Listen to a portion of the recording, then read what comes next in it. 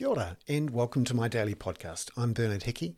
This is part of the daily email and podcast I put out for paying subscribers to the Kaka, and it is focused on Aotearoa's political economy.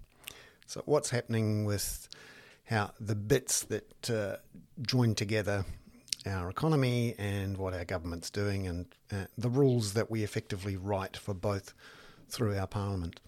I focus on housing unaffordability, climate change inaction, and poverty reduction. And I think it's a good time to assess the performance of the former Prime Minister Jacinda Ardern. She is due to give her valedictory speech in Parliament at 5:30 tonight, and you will have already seen some of the assessments around this milestone, which is an important moment. The Prime Minister was in charge of the country, if you like, for nearly 6 years, and led it through at least two, if not more, of its greatest crises. Firstly, the Christchurch attacks, and then, of course, the COVID lockdowns, and has left us with a variety of legacies, many of which are very good. The reaction and her leadership during the Christchurch attacks and in the first year of COVID were exceptional in that big decisions were made, not obvious decisions. They were made quickly, and they resulted in the best outcome that we could have imagined at that time. Even now, our excess death rate is the best in the world compared to everyone else in terms of the number of people who died from COVID as a measure of who would have died without it. And even though the second year of COVID was messy and difficult, and in many ways we're living in the shadow of it, and in many ways the Prime Minister is no longer the Prime Minister, in part because of that second year, certainly from a social and health point of view, thousands of people are still alive today who might not have been if the government and the Prime Minister had taken a different course in March of 2020. That's irrefutable. And in my view, that is a massive achievement. And I said so when she initially announced her resignation. But I think it's also worth looking at some of the other outcomes of her time in charge and measure her performance against her own promises. So clearly in 2017, the Prime Minister promised transformation of a whole bunch of things, including our climate policy, housing affordability, child poverty, and public transport. There has been a mixed performance on that, it has to be said. And in today's email, I have gone through the numbers to work out at the end of the 6 years or so who is richer, who is poorer, who is better off, how the economy's done, who's more in debt or has a higher net worth, and tried to get a sense of who were the winners and the losers overall and also comparatively, and perhaps how it could have been different. And maybe how some of the ways that we measure performance haven't actually been measured. So we have a bunch of stats which show us some interesting things about how wealthy people are, what their incomes are, what their housing costs are, and in particular what their housing costs are as a percentage of disposable income. So obviously for a lot of people, the key thing you do is pay the rent or pay the mortgage before you have any money left over for food and other things. And that is one way to measure, how successful a society is. Can you avoid being in extreme stress and poverty after you've paid your housing costs and after you've received your income? And when you look at most of the country and most of the population, they are in a better place. So anyone who owned a home is certainly in 2017 is much better off than they were then. The people who bought homes 18 months ago may not be, but there aren't that many. And even then, many of them are still better off, and they're certainly not being kicked out of those homes. But when you look overall, this has not been a winning government for everyone. And it hasn't been a winning government for those people who the former Prime Minister said she wanted to improve the lives of. So when you look at the numbers all up, just over $600 billion in extra wealth was created for those people who owned homes and other assets, including KiwiSaver funds. We also saw over $200 billion in increased equity in the value of businesses, and a good chunk of that is stashed as cash in bank accounts of those businesses. And when I say businesses, non-financial businesses. And then there's the government itself, which has increased its own net worth as measured by Treasury over those 6 years.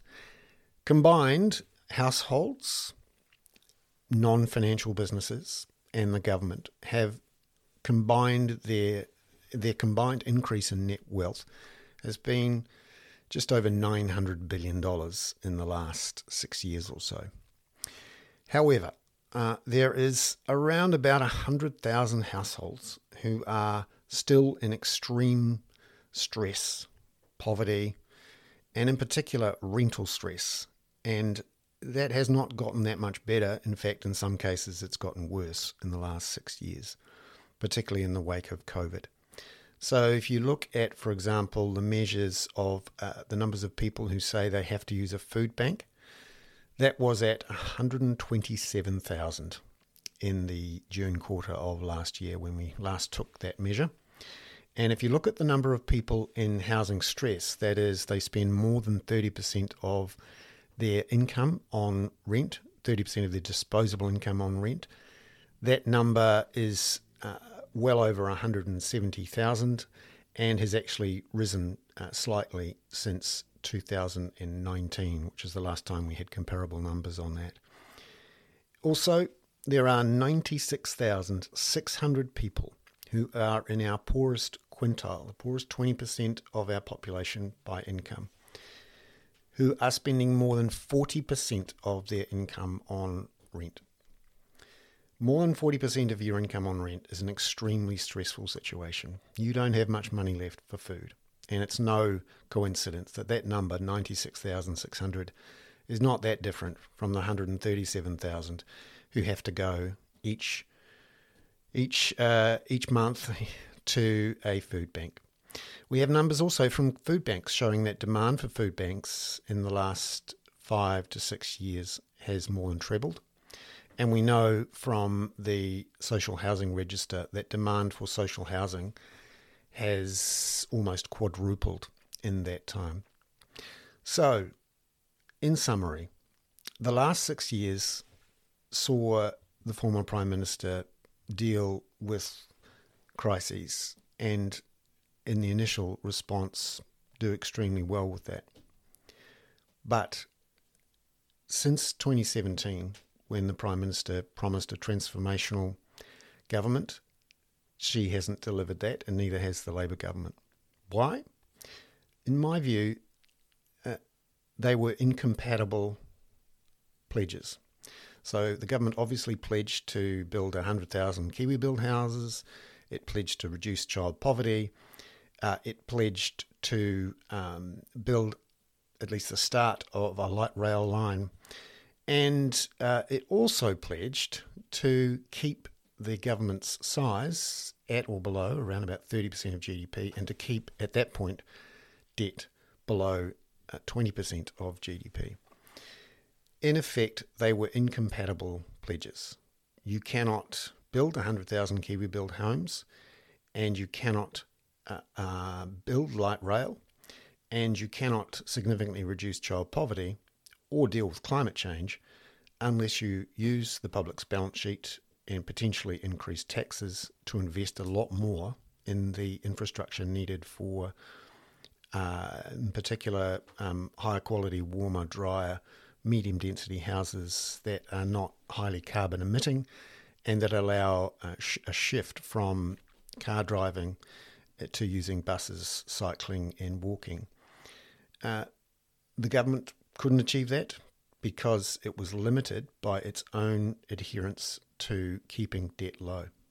And you can see that in the accounts for the first 3 years of the government, where actually net debt, which is the new measure the government's using, fell from barely 6% of GDP to almost 1% of GDP in those first 3 years. And that was done by skimping on spending on things like hospitals and schools and transport, and by further restricting spending on operational health and education spending. That has come back to bite us now, obviously, with extreme stress in our hospitals, in part because of COVID, but also because the weight of 20 to 30 years of underfunding relative to our population growth has come home to roost. And this is the core of the story. And it's not a new story. It's been around for 35 years. Since 1984-5, governments of both colours have decided that they needed to cut taxes or keep them low once they had been cut investment in public infrastructure, and to do that because they thought we were over-invested in infrastructure, particularly in the mid-1980s. They had seen Think Big done. They'd seen a lot of public foreign debt brought on to invest in Think Big, and decided that this needed to stop all this wasteful investment. Partly because they didn't see a rise in our population. We were seen as old, out of the way, and stagnant in terms of our population growth.